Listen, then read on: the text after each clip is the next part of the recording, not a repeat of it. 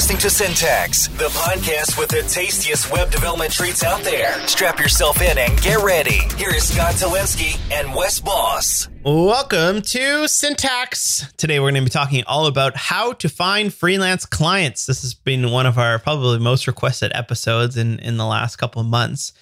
People want very tangible examples of where do I find clients and what are the tactics that I can use to convince them to hire me. So that's what we're going to be doing today. We're going to hopefully send you home with some tasty take-home treats, a doggy bag, if you were to say. Today's episode is sponsored by LogRocket. It's going to do all of your error and exception tracking, as well as a StackBit, which is going to give you themes for your Jamstack-based website. We'll talk about them partway through the episode. With me today, Scott Talinsky. How you doing, Mr. Talinsky? Hey, I'm doing good. Doing super good. Ready to go.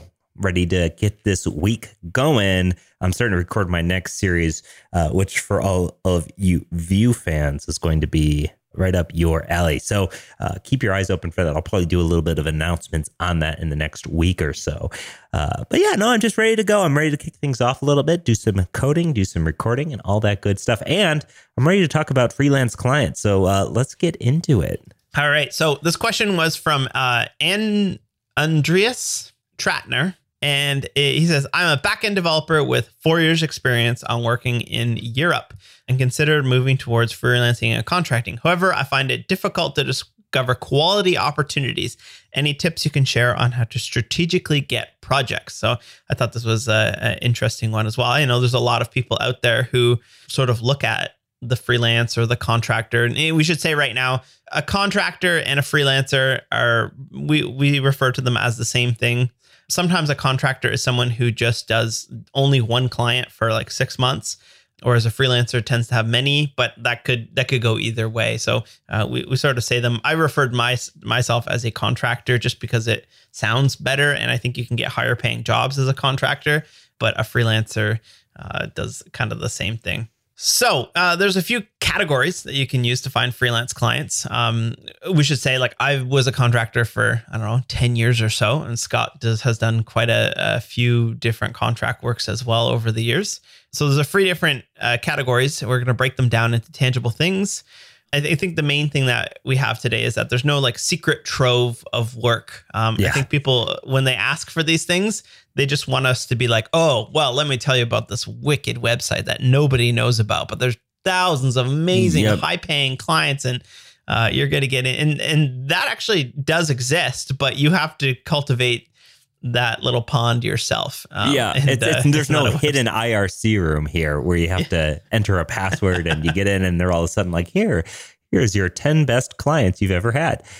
I think also one of the misconceptions about some of this stuff too is that there's one way or one good way of doing it. There's not one good way or the best way to find freelance clients. There's several, and by several, I mean tons of different ways that you can market yourself to get freelance clients.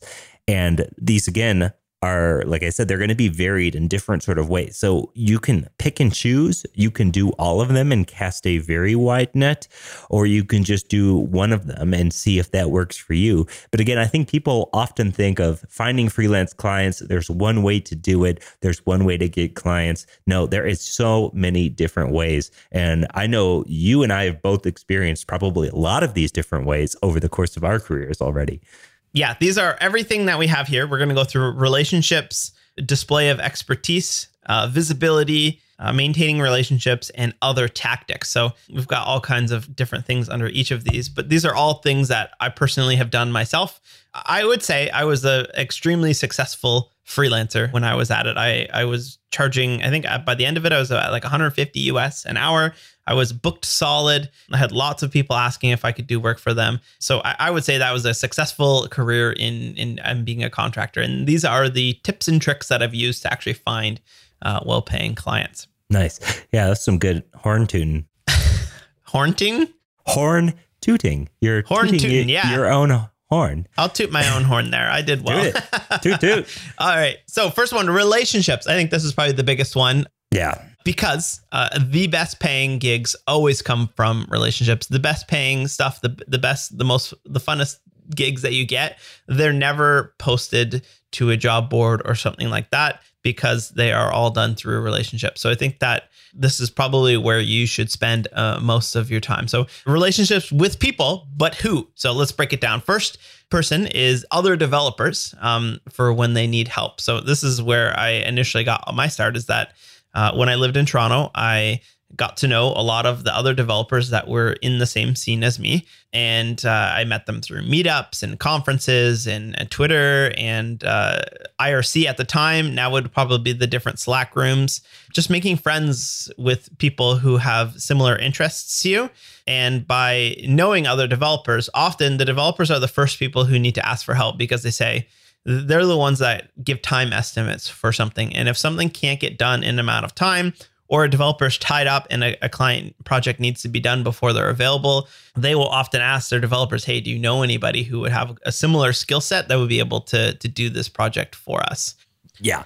Building these kind of relationships is going to be difficult. Actually, I should state that maybe most of these things might be difficult for you introverts out there, because a lot of these things will involve putting yourself out there in a way that's a little bit more socially forward than maybe you're comfortable with. And as a somewhat of an introvert myself, I'm not entirely in that camp, but I am pretty shy around people sometimes. I have had a hard time just reaching out and just talking to people like that, but you need to practice and you need to start a little bit here and there. And maybe it's easier for you to do so online via Slack rooms or something like that. But finding these other developers and other people in your community, or maybe, hey, it's the person you're sitting next to at some sort of event, and just trying to strike up a conversation without the intent of even building a relationship there, but just with the intent of practicing talking to people. Because to build these kind of relationships, you do need to work at it a little bit, especially via your personal skills there. And those skills are something that, sure enough, you might think, I'm an introvert, I can't do it. No, you need to just practice some of that stuff a little bit. And again, I don't think anybody is going to fault you if you're shy talking about work. It's not about that. It's more about your skill and what they know you can do and know you can get the work done. One of these nice little tips I have here is, if you have a friend who's friends with somebody who you know gets a lot of work, right? Maybe you don't get any work. Maybe your friend themselves has a full-time job, but they have a buddy who's crushing it in the freelance game. They have a ton of clients. Well, you could ask your friend, hey, I know your friend has a lot of friends or a lot of clients. Is there any way you could put me in touch with them?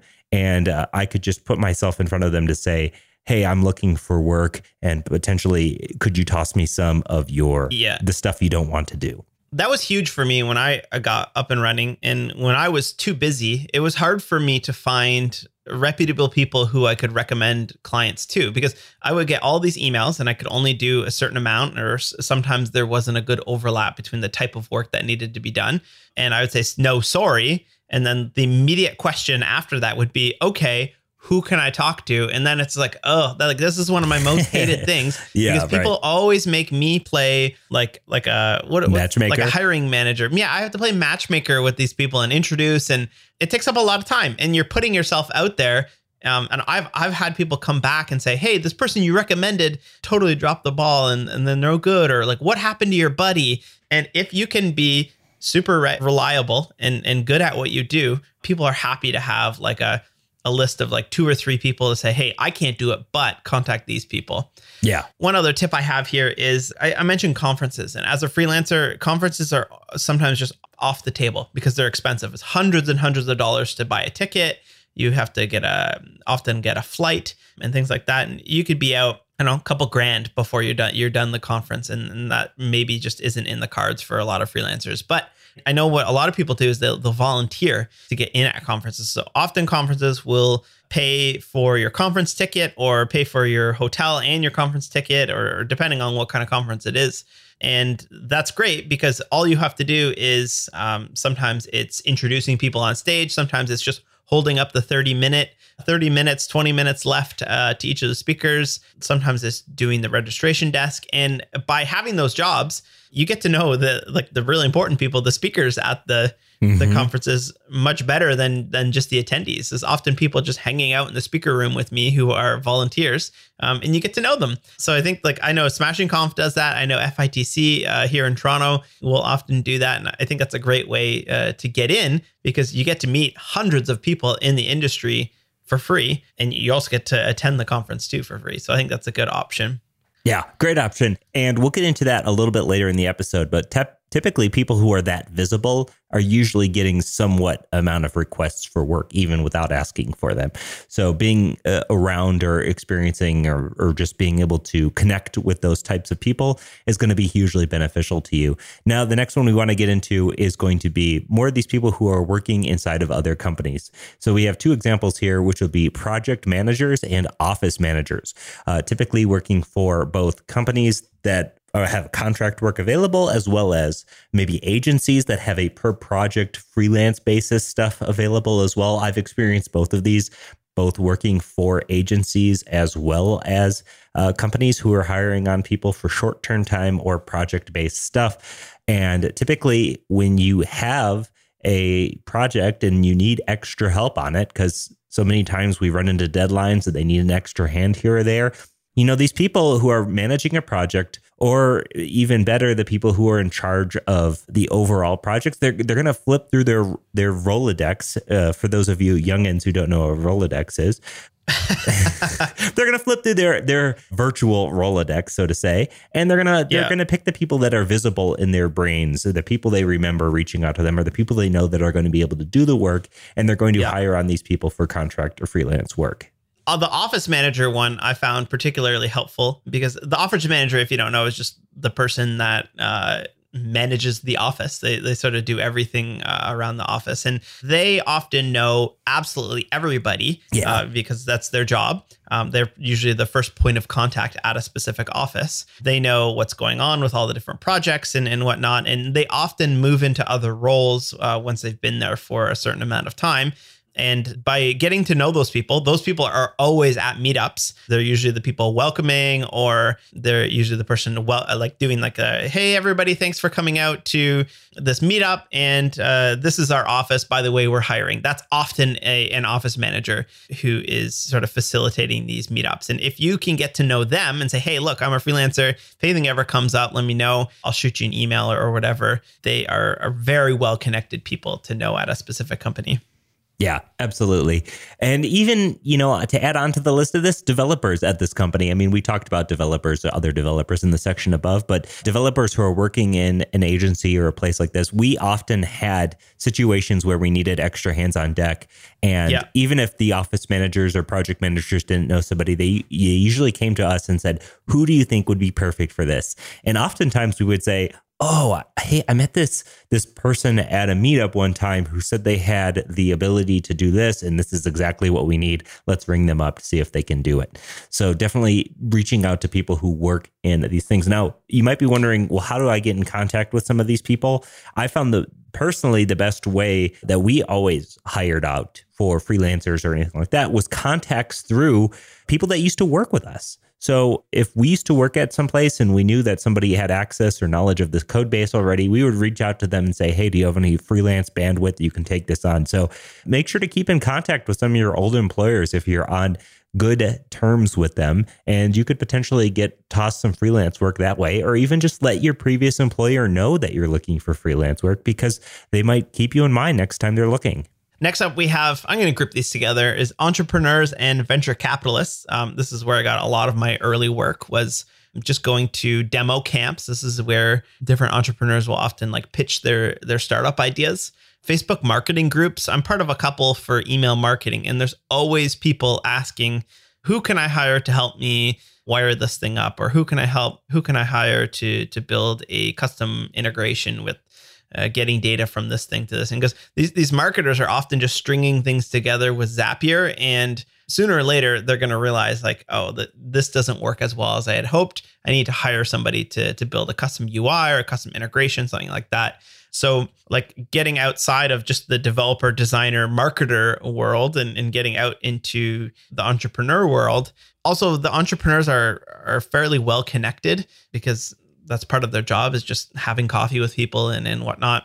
I can tell you that I've had a couple of situations in my life where I was offered like a part of a company. That's the one thing about entrepreneurs. They'll often not want to pay you and they'll just want to give you part of a company. And those companies sold for millions of dollars. And I kick myself for not actually taking it. But hindsight is 20/20, I guess. Yeah, but on the flip side of that, Eric, who's a dev for Level Up, he worked for a company for like half a year to a year. And that was just like, they kept dangling that equity in front of him like a carrot, yeah. like, we're giving you more equity. And sure enough, the company was never worth anything in the first place. So he never, like totally, lost a ton of money on that one. He just said, no, just pay me. you could just pay me. How about that? The other one is venture capitalists. So these are the people who actually invest the money into these early stage startups. And I've worked with, I think, 3 different VC companies. And these are usually just a couple people who have some money to invest, and they have dozens of companies under their belt that they've given, I don't know, $10,000 to $100,000 of their money to start up a company. And the smaller VC firms are usually very involved in the initial product development. And because of that, they will often be talking to the founders and say, okay, you need to build this specific feature. I know Wes, I think he would be able to help us out in that specific use case. So yeah, how do you get introduced to these people? They're hard people to get in touch with because obviously lots of people want to talk to them. I found that like demo camps, introductions was my big one, where I was working with one of the companies. I was in their office and then I actually met their VC people. And then from there, they introduced me to other VC people. And that's the thing with these relationships is like once you're in and once you have shown yourself to be good at what you do, then the recommendations just start flowing from there on out. Yeah. And I think you do need a bit of reputation as being reliable at that point because these people aren't going to recommend somebody who it's like a total unknown for them. So whether or not you can prove it via friends of a friend or relationships or straight up just based on your previous work examples or things like that, this one's going to be tough if you don't already have any prior work because they're going to want to see some stuff. This is funny. I'm trying to move into a sponsor here, and we're talking about StackBit, which is a new company that provides themes. And we actually met Ohad, who was an investor in StackBit at a conference. And because like the good investors will actually go to the trade, like they'll go to a tech conference just to meet the right people, because as much as we want to meet these like VC people to do work for them or to get funding, they want to meet the smart developers that can help bring their product to fruition. So we just met randomly at Jamstack Conf, and he said, "Oh, I would love to sponsor the podcast." So that's just another perfect example of how to meet these specific people. So what is StackBit? StackBit is going to give you themes for your Jamstack-based website. A Jamstack is JavaScript, APIs, and markup. These are these static sites that we've been talking about a lot lately. And it's kind of cool because instead of just providing a theme for one specific one, they're attempting to make these themes that will work with all of the different static site generators like Gatsby and Hugo and Jekyll and all the different headless CMSs that are out there. And it's pretty cool. They are adding new CMSs and new static site generators on every single sprint. And they want Syntax listeners to beta test it. So if you want to get in early, go to stackbit.com/syntaxfm and you're going to get in early with StackBit and be able to try it out. This is pretty interesting, the theme world. And I think even as a developer, the theme world sort of just blew up with WordPress. And I'm very curious to see if that happens again in the Jamstack area as well. So check it out, stackbit.com/syntaxfm. Thanks so much to StackBit for sponsoring.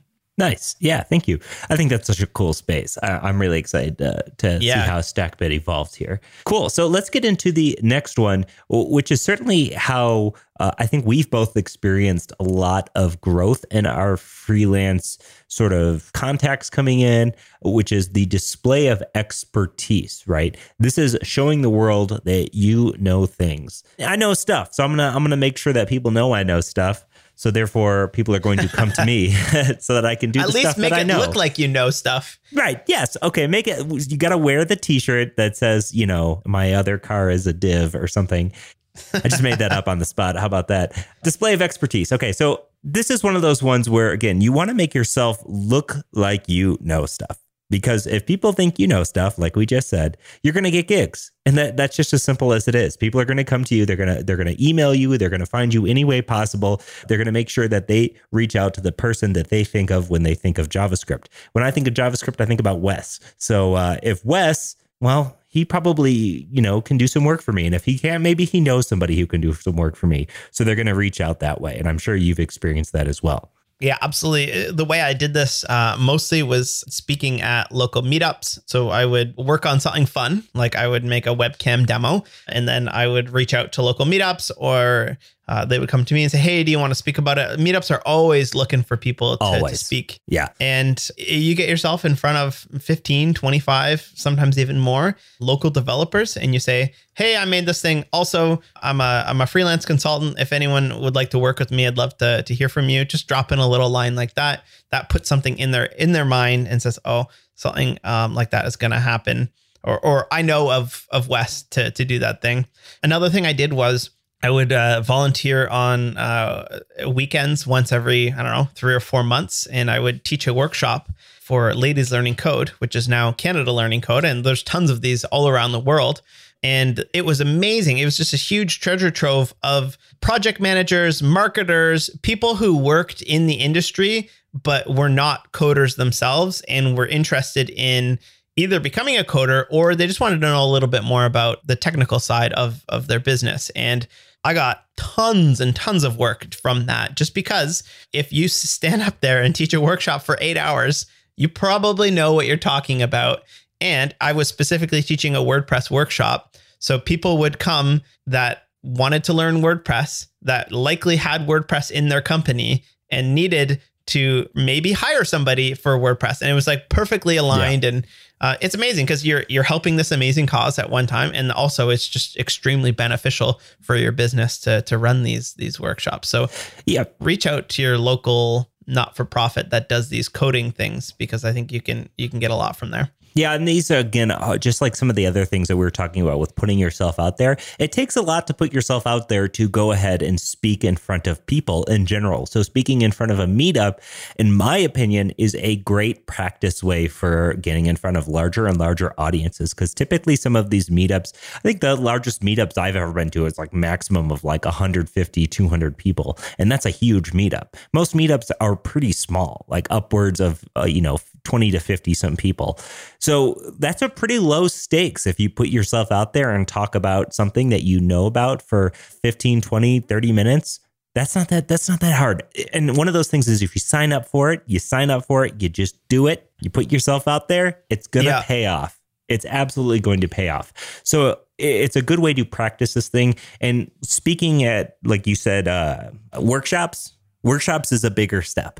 Conferences is a bigger step. But a meetup is a nice little small step, and it's going to put you out there a little bit. Next one is going to be for those of you who might not feel super comfortable putting yourselves out there in that way, but you are confident in your code skills, which is going to be working on open source. Now, there is a ton of open source projects that are always looking for help. You can put yourself out there and work on these things. You'll often get listed as a contributor. Your little face will be on the repo if they're wanting to advertise who's working on the project, which a lot of projects do.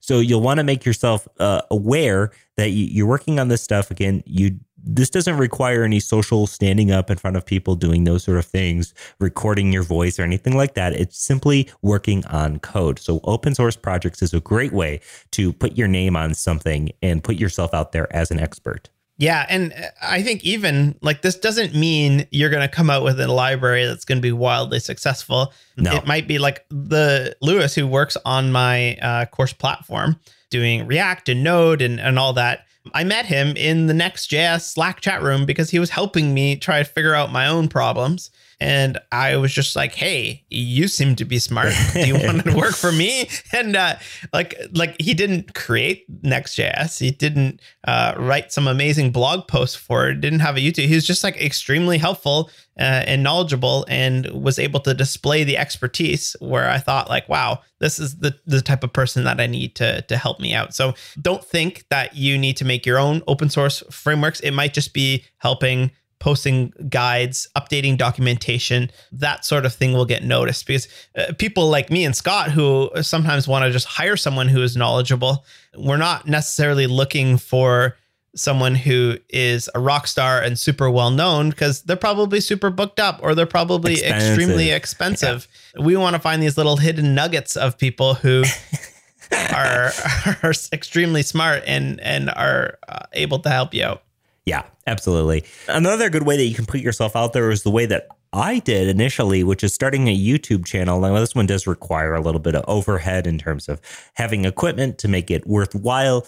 But I started recording content simply just to help people out. And let me tell you, Level Up Tutorials, the YouTube channel, the fact that it had such large visibility, not only got me more freelance gigs, but it also got me some really excellent contract gigs and full-time gigs. Anytime I was in a job interview, seriously, I just pull up my YouTube channel and watch the interviewer's jaw drop as, 100,000 followers on YouTube. Oh, wow, cool. So this is a big one. And, there's also the ability, maybe if you want to start a podcast. I know everyone's starting a podcast. There's like 10 billion podcasts, but putting yourself out there in that sort of the way where you're actually giving people value is going to make yourself so much more visible. And it's going to, again, up that flow of new clients. Another kind of interesting way, and this is more if you want to get the high-end clients. I think of somebody like Harry Roberts, who's CSS Wizardry on Twitter, and he offers these like CSS performance reviews where he was tweeting the other day how he like helped the performance of his website was crashing and how he fixed it. And that sort of informal performance review just on Twitter, I think he also just makes these actual performance reviews for companies. Sometimes they allow them, put them online. That's probably a little bit later on in your career, but that's the kind of thing that you can offer, whether it's performance reviews or accessibility reviews, or I would often do like a WordPress speed reviews where people would say like, my WordPress takes 45 seconds to load the homepage. Like, what can you do? And I would say, okay, like, look, I can come up with just like a bullet list of things you could do, or I can go in and fix it myself. Or often people will email me and say like, hey, Wes, can we just like pay you for 2 hours of your time? We can tell you how we're going to approach building our application and just let us know what you think and things like that. That's just a great way to position yourself where these huge companies have no problem paying couple $100 an hour for this type of thing when you are such an expert in this one specific, very small area. Yeah. And another way too, if you're not wanting to put yourself out there visually, audio, or whatever, you can blog. Blogging is just as good as a lot of these things. And you get the added benefit of your blog showing up in Google. Somebody's searching for, oh, I really can't do this thing on WordPress. I've been struggling with it for hours. Let me Google it. Okay, I found a blog post telling me how to do it, but I still don't understand it. So you know what I'm going to do? I'm going to go ahead and email that contact that's in the contact form of that blog and say, hey, I'm trying to do this thing. Can you just do it for me? How much would that cost? Yeah, I can't tell you how many times I've got emails, people being like, look, I'm at the end of my rope right now. I'm ready to, can I just hire you for an hour and you can come in and fix this sort of thing? Yeah. I kind of wish that I did that more when I ran upon issues where it was a quick little code fix. I would just throw that up on my blog. I think maybe that should be my goal for this year or something like that, is just start posting smaller little things on my blog like that. A blog post doesn't need to be this huge thing. It could just be 6 lines of code. Ran into this today. It was a really easy fix. Here it is. I hired somebody off the Meteor forum because I could only get SSR working with, I'd get two of the 3 things working: SSR, data fetching, and code splitting with Meteor and Apollo and React. I could only get 2 of them working. And I was like, why can't I get all 3 of these working?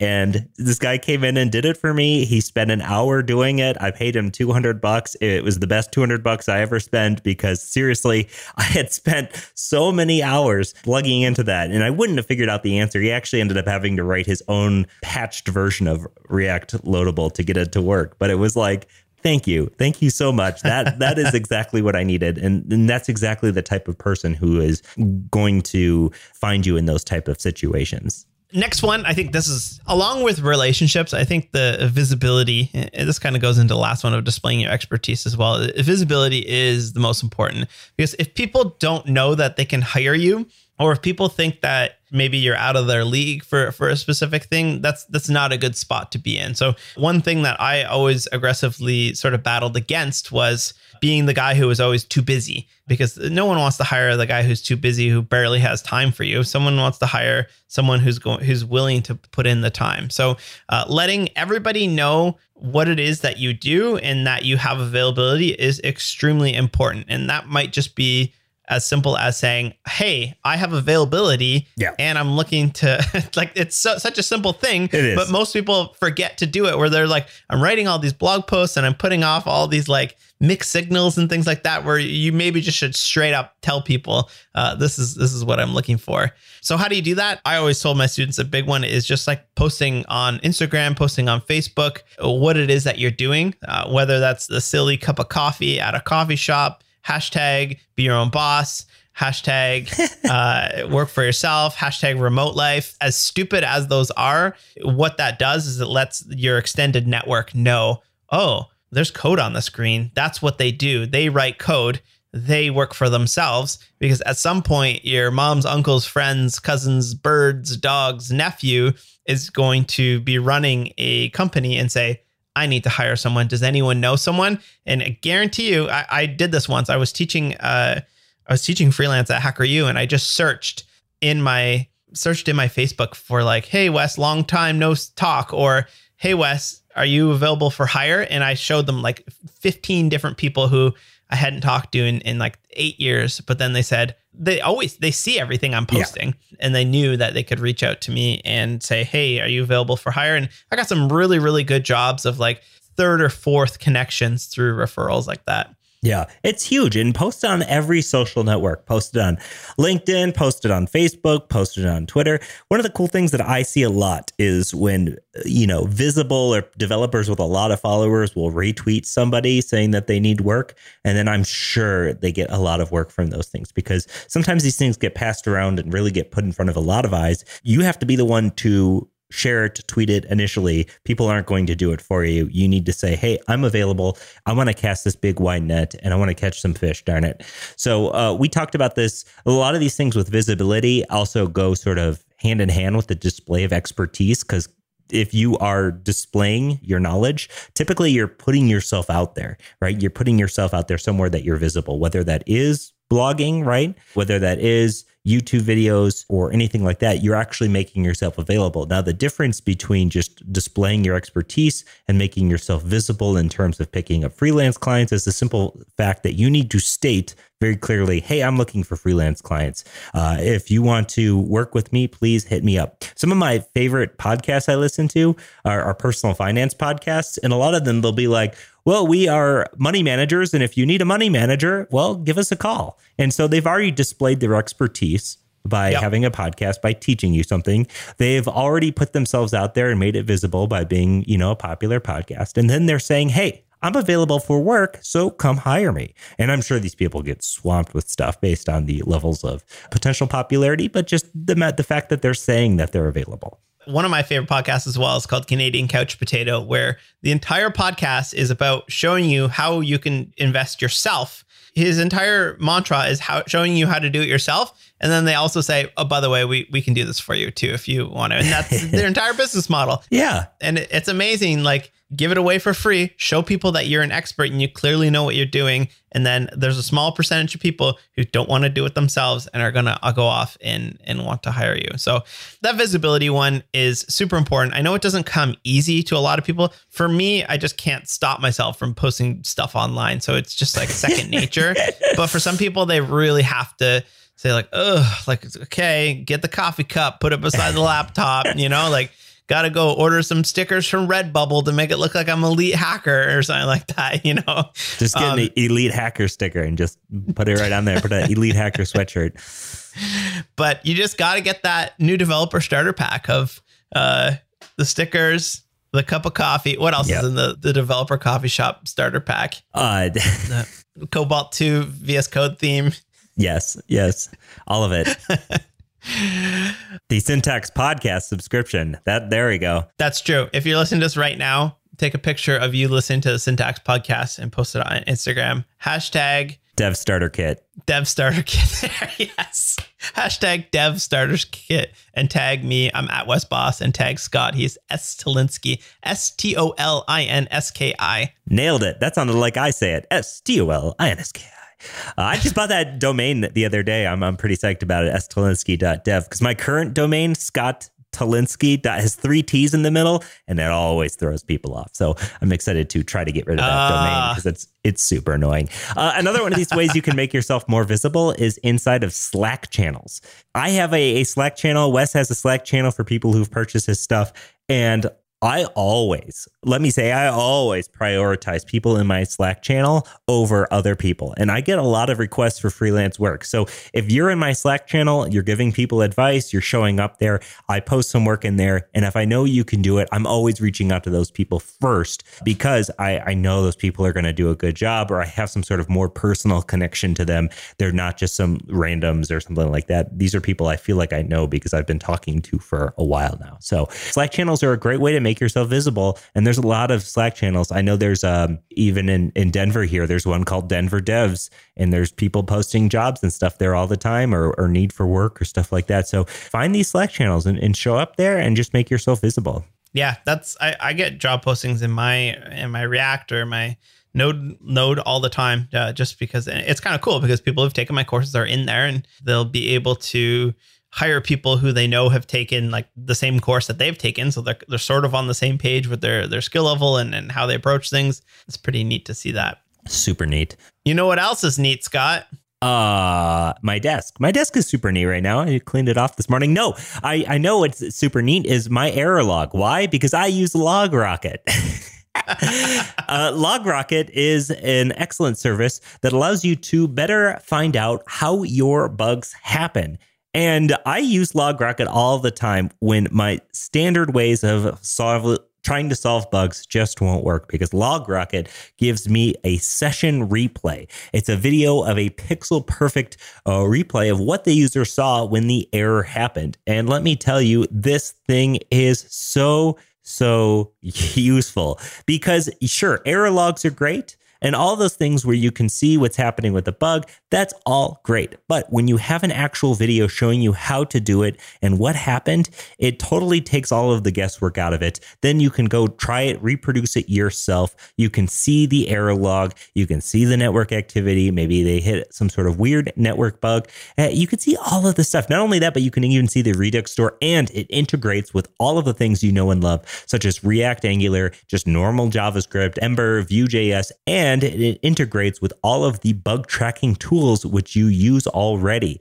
Things like Sentry, Bugsnag, Rollbar, New Relic, Jira, Zendesk, Intercom, Drift, Salesforce, Trello, GitHub. The list goes on and on. So LogRocket is such a cool product, and we're so happy for them to sponsor because it's so incredibly useful. So check out LogRocket at logrocket.com/syntax. Sign up and get 14 days for free. You're going to want to do that. Proof is in the pudding. Check it out at logrocket.com. Cool. So let's get into the next section here, which is going to be other tactics. And this is going to be other tactics to gain both visibility, notoriety, as well as put yourself in front of people who are going to be able to get you those gigs. Yeah. So first one here is SEO, search engine optimization. When my wife was a print designer or graphic designer, we lived in Toronto, I built her website, and I built it in very clean HTML, and I'm not sure exactly what I did, but she came up number one when you Googled Toronto graphic designer.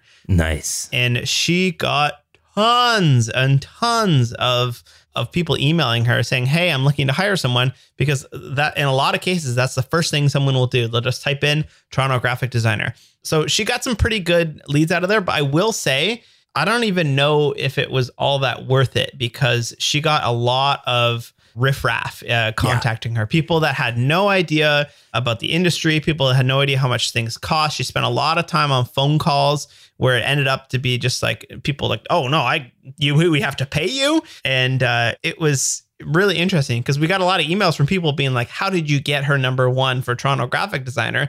And then we got a lot of emails from just random people that probably shouldn't have been contacting her in general. So that's one way. Also specific technologies. I've gotten a lot of work I used to keyword stuff my page. I would just list off every tech I ever worked with. And the reason why is because I remember having jQuery UI on my website, and I got a really good, well-paying job because they had me in and say, hey, I see you work with jQuery UI. Our thing is built on jQuery UI, and we need some help working on it. And just to the person who's hiring you, especially if they're not technical, seeing the exact technology that they work on in your list of skills or in what they've Googled for is really important because it puts them at ease. They have no idea that it's just JavaScript at the end of the day, and you could probably pick it up. They much rather hire someone who has that exact skill. Yeah, I think some of these other tactics here are going to land us into territory where the work might not always be amazing that's coming in, or the potential work. So some of these things you do need to be decently good at screening, which is the problem because a lot of these tactics are going to be coming in handy when you are just starting out and you don't maybe have the network, right? Because once you have the network, you get it all through referrals. But when you don't have that network, you try things like SEO and Craigslist, which, believe it or not, I have gotten some decent work off of Craigslist. But to be honest, I've also gotten so many headaches off of Craigslist. Maybe most of the time I've had a headache with a client, it's been off of Craigslist when I was just starting out. So it's almost like a paradox because Craigslist is a decent place to find good work when you're just starting out because you don't have that network. You can reach out to people directly and try to win projects that way. But you need a huge training in, I want to say, bullshit detection and just like detection of who's a bad client. And unfortunately, you might not get that until you have the experience. So, for the most part, you'd stay away from Craigslist, and I would almost always recommend to stay away from it. That said, I have gotten some decent gigs from it. One time I got a gig that I designed a logo, and the logo ended up on the side of a building, and that logo is still there in a 3D logo. And I did their website, and it was a great client for many years of mine that I got from Craigslist. And to be honest, though, for every one of those, you get, maybe 20 awful clients, but you have to be able to look through that and know who doesn't have the money, who doesn't have the idea of what to do. And with those clients, I'm almost always veer on the side of not like overcharging them, but charging them a lot, because if somebody's willing to put up the cash, then they're probably a better client than if they're not willing to. Yeah, totally. It's funny, the more you charge, the better the clients get, which it seems like it. Yeah. The more you charge, the harder it should be. The more you charge, the easier it should be. But you can't just charge more and all those problems are gone. You have to sort of go through all the steps that we talked about going through here. Other things, putting a phone number up on your website, it works so well. I can't tell you how many things I got where sometimes you get these A-type personality people who own these businesses and they just want to pick the phone up and just say, hey, can you do a website? And if you can say, hey, yeah, for sure, and we can talk about it, let's go grab a coffee. And I realize, again, that's probably a very extroverted thing to do. But if you can get past that initial where they probably emailed 15 people, you're the only one that picked up the phone, you go to the top of the list, you schedule a call, you schedule a coffee right away with that person. There's a good chance that you're actually going to be able to get that. So almost no one ever calls me. I have my phone number up on all of my course websites, and maybe once every 3 or 4 weeks, I get a call. Yeah. But that's 6 or 7 minutes long, right? Every now and then you get somebody who calls me in the middle of the night with a problem with their code. And that's to be expected if you put your phone number up online, but it's not the scary thing that I think most people think it is. And I think it can benefit you more than it's going to detriment you. Yeah, absolutely. Another place you can look for work is things like Upwork or other job boards. Now, these are going to be tough because you're going to be bidding against people, and chances are the work is not going to be it's not going to be super worth it. But if you're just looking for experience and portfolio stuff, you can bid against people on Upwork. It's going to be tough, and you're probably not going to get a ton of work, but it exists, and there is good people fighting for good work on Upwork every single day. So definitely check out those kind of places. I think most of the people who post on Upwork are serious. I haven't experienced Upwork as a freelancer myself, only as somebody looking for work. But it definitely is a place to work. Last time we talked about Upwork, I got a bunch of tweets from people saying like, I make my entire living off of Upwork. So I definitely think that you can do that, but it always feels weird to me you're trying to like build your own business and work for yourself, but then you have this crutch of like this outside company that you rely on for all your work. Like in my world, and this goes for everything, whether it's blogging on Medium or like building your entire business on another platform, it's not if the rug will get pulled, it's when the rug will get pulled. And then all of a sudden you have this big YouTube gate or people getting mad at Medium or being like, it's not fair. My views are going down, or they're taking a bigger cut and I have to feed my family. And yes, if you build your business upon somebody else's business, at some point you're going to get cut. So I always think it's much better to just circumvent these things. It might be easier at first, but circumvent them, build your own empire, and then no one can really take that away from you. Yeah, absolutely. And again, if you're going to do some work on Upwork, maybe you can sort of move it out of Upwork or maintain that network in a way that's like moving it off of there.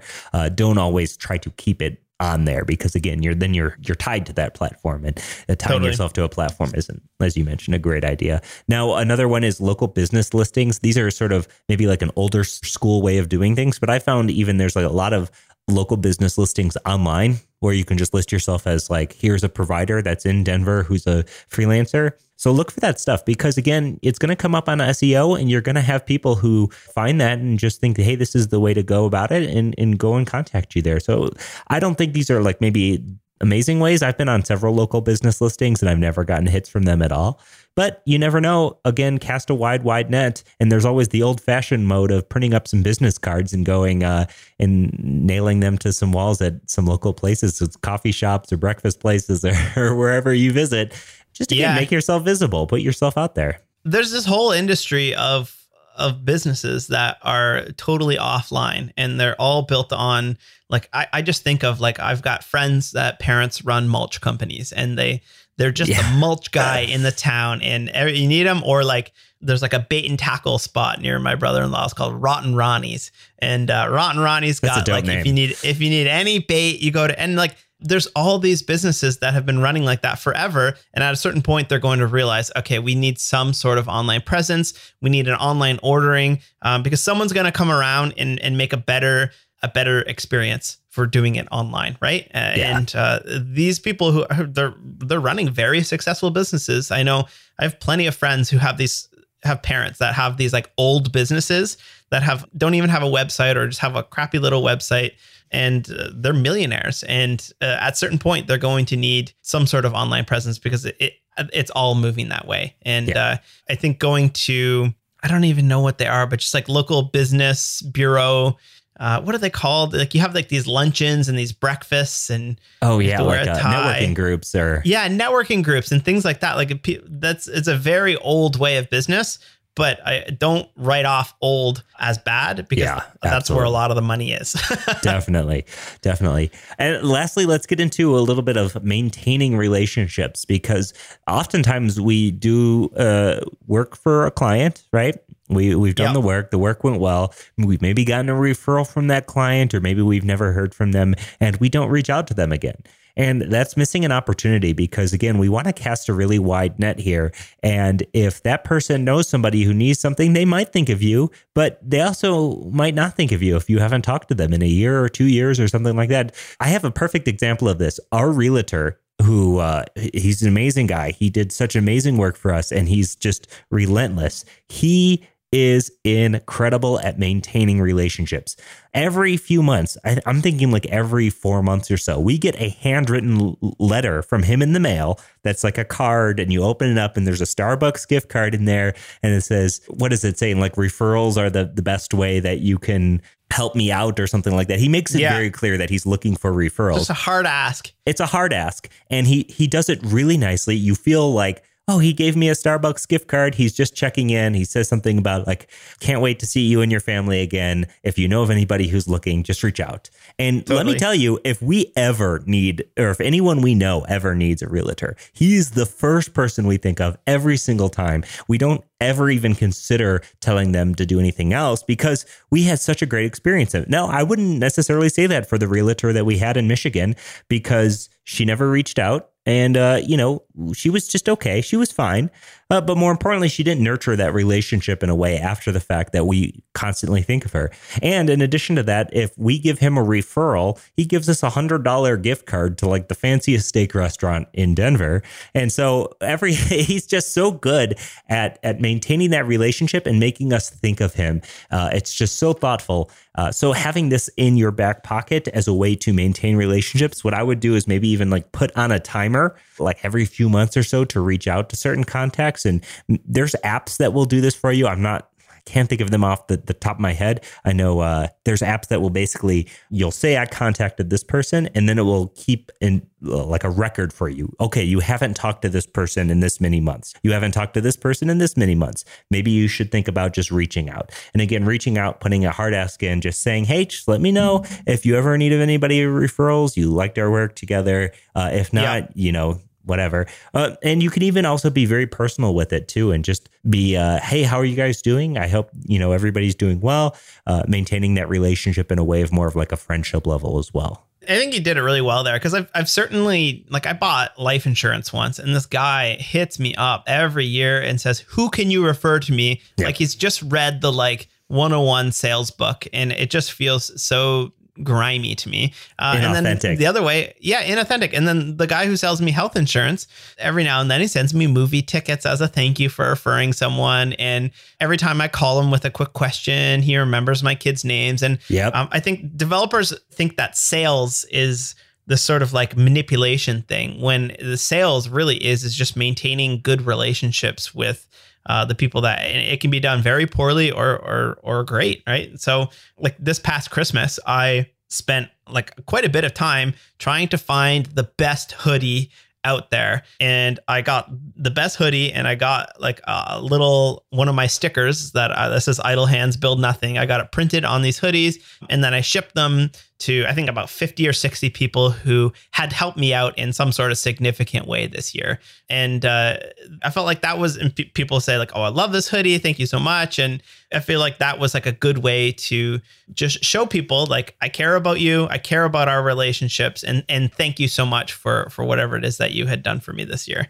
Yeah. And let me tell you, I love that hoodie. I wear that hoodie 24/7. It's the warmest hoodie I own. I wear it all the time. And every single time I put it on, I think, wow, that was so nice of Wes to just send me that hoodie. Wow, that was such a great gesture. Every time I put it on. And you know what? I bet every single person you gave that to is going to have that same thought. So those kind of really thoughtful gifts, things like that, is going to go a long way for you. Totally. And I think if you are in the freelance business, you can afford to spend those hoodies. By the time they were shipped, they cost me, I don't know, $70 to $100 per person, which is not nothing. But I thought to myself, anyone who probably who's helped me more than $500, I'm going to do this for, right? And if you get a referral for a $12,000 website, a $2,000 website, you can afford to throw $80 at something like that, or even just a $20 Starbucks gift card just shows that relationship. I think gifts, especially we talk about love languages, especially if that person's love language is gifts,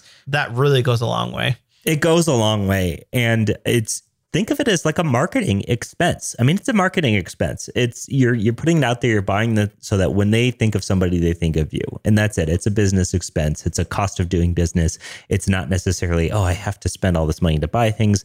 No, you're paying it forward so that those people are going to come back to you when they need anything. Do you have anything else here? Because I think we really nailed it on a lot of this stuff. No, that's really all I know about getting clients. And it just comes down to being good, letting people know what you do, and having good relationships. Yeah, that's really it. Relationships. Because once you have that work done, once you have those referrals done, you're just going to, if you have this big network, everyone's going to think of you. You're going to get that work. Cool. So now is the part of the show where we do sick picks. And a sick pick is just a pick where we pick something, we talk about it, that we're really liking, feeling in life. So Wes, do you have any sick picks today? Yes, I'm going to sick pick my mattress, which was pretty fun. So when my wife got pregnant, whenever that happened, I don't know, 6 months ago, we thought okay, let's get a king. Let's get a king mattress, because we had a queen and we love each other, but we like our space. So I had asked on Twitter, like what's the deal with these like mattress in a box companies that come out there? And there's like Casper and Lisa and all these ones. And a couple of them reached out to me and said like, hey, we can give you one for review in exchange for like an honest review. So I said, okay, to the Canadian one. So unfortunately for most of you, you won't be able to buy this. But the Canadian one that I got was called an ND mattress. And people had said like, oh, I don't know about these. Like they're probably too soft or they hold the heat. And people think it's like memory foam where it just like you kind of sink into it. So we've had it for maybe 4 or 5 months now. And we absolutely love it. It's like the perfect firmness for us, which is weird because I think they only sell one firmness. And people like have opinions all over the space. But for us, it was the perfect firmness where you can still sit on the edge of it and not like fall off. Like it's not this big hunk of foam that you're going to sink into. And other people said that they get really hot where like you sleep on it and the thing just collects all of your body heat. And we haven't found that to be an issue either. We've been absolutely loving it. We actually bought another one just with our own money for a cottage that we just bought. So we're big fans of it. So if you are in the market for a new mattress and you're Canadian, I would definitely give my thumbs up to this ND mattress. Nice. That's sick. Yeah. Yeah. Do you tried one of these mattress in a boxes things before? We have a Casper in our guest room, but we don't sleep on it because it's in our guest room. But we've heard good things. Yeah. We had like a really nice mattress already. So it's like, we weren't going to swap out the Casper for our really nice mattress, but we've heard good things. So it was a really cool process where it came in the box and you open it up and it unfurls. Yeah, I thought it was pretty sweet. It's pretty cool. We had a Simmons Beauty Rest. We also got the ND pillows. Which is just like chopped up hunks of the mattress. Maybe that's what they do with the ones that get returned. I don't think that's actually what they do. And then they give you a bag where you can just take out hunks if it's too firm. But I didn't like it. I didn't like the pillow. I felt like it was like, I don't know, too squishy. We have like these like we pretty much have like the mattress, but in pillow form. Yeah, I like that. I forget who makes it, but it's like they're the best firm memory foam pillow. Yeah. Loving those pillows. So we didn't like the thing, but the mattresses were great. Or sorry, the mattress was great. Yeah, super great. Cool. My sick pick is actually going to be functionality from an app that maybe some of you already have. So this is a weird sick pick because it's just a piece of functionality that you might not know about because I didn't know about this until I found out about this. Within Google Drive, in the app, the plus button, the action button on your phone, there is an action to scan a document. Now, we've been having to scan a bunch of documents come tax time with all of our tax information, and people send us like a 46-page thing that we have to fax to them or scan to them. And we're all just like, I've been faxing so much stuff lately. It's like, you can't put an editable input on this PDF. Come on. Come on. Look, what year is this? So either way, I was like, how do your clients do this? He's like, most of them just scan it. I'm like, I don't have a scanner that I'm living in 2019 here. I don't have a scanner. So I found that Google Drive has a scan documents functionality where you just take a picture of it and it scans it so nicely. It's incredible. And you can make multi-page PDFs just by clicking the plus button. So you scan plus, scan plus. And if you don't have a scanner in the first place, it was fast. It was way faster than getting in my car and driving to Kinko's or something like that and trying to get all these pages scanned. I've been using this a ton. So if you need to scan documents and you don't want to buy a scanner, Google Drive has a scan functionality that is going to do wonderful things for you. And the high quality even converts text to text where it can. So it's pretty sweet. Awesome. I need to check that out. I've been scanning stuff like crazy lately. Like we were down in the States and we had to go to the hospital. I told that story a while ago, and we're still trying to get our insurance to cover it. Like we took an ambulance one block and it was $700. Whoa. And I'm just like not used to getting bills. I've never had a bill for anything in my life. And we're just getting all these bills and people calling, and we had travel insurance, but the travel insurance needs all these documents and they need to be scanned. And like, what an archaic system. This whole thing and it's all built upon scans and faxes, and it just drives me crazy. I can't believe that. Yeah, for real. Cool. So do you have any shameless plugs? I'm going to shamelessly plug all of my courses, westboss.com/courses. There's free, there's paid. Check it out if there's anything that interests you. sick. I'm going to shamelessly plug my hooks course, which is just released. React Hooks for Everyone is 20-some videos that will teach you hooks in no time. Not only are you going to learn about how to use hooks, but you're going to learn how to write custom hooks. You're going to learn about third-party hooks. You're going to be writing some really amazing reusable functionality. It is super duper duper cool. So check it out at leveluptutorials.com/pro. And I hinted at the course that's going to be released in this month on the end of the month here on the 31st, I think it'll probably be out on the 29th, to be honest. I like to release it on a weekday, is going to be on Vue.js. It's going to be about building static sites with Vue.js using GridSum. So that course is already well on the way to being completed here. I'm so excited because it's basically, you could think of it as the Gatsby for Vue.js. So if you're interested in learning that or anything else, leveluptutorials.com/pro. Awesome. Thanks for tuning in. If you have any tips you'd like to tweet us, we're at SyntaxFM. I'm at Wes Boss, and Scott is at S. Tolinsky. Beautiful. All right. Thanks for tuning in. We'll talk to you next week. Peace. Peace. Head on over to syntax.fm for a full archive of all of our shows. And don't forget to subscribe in your podcast player or drop a review if you like this show.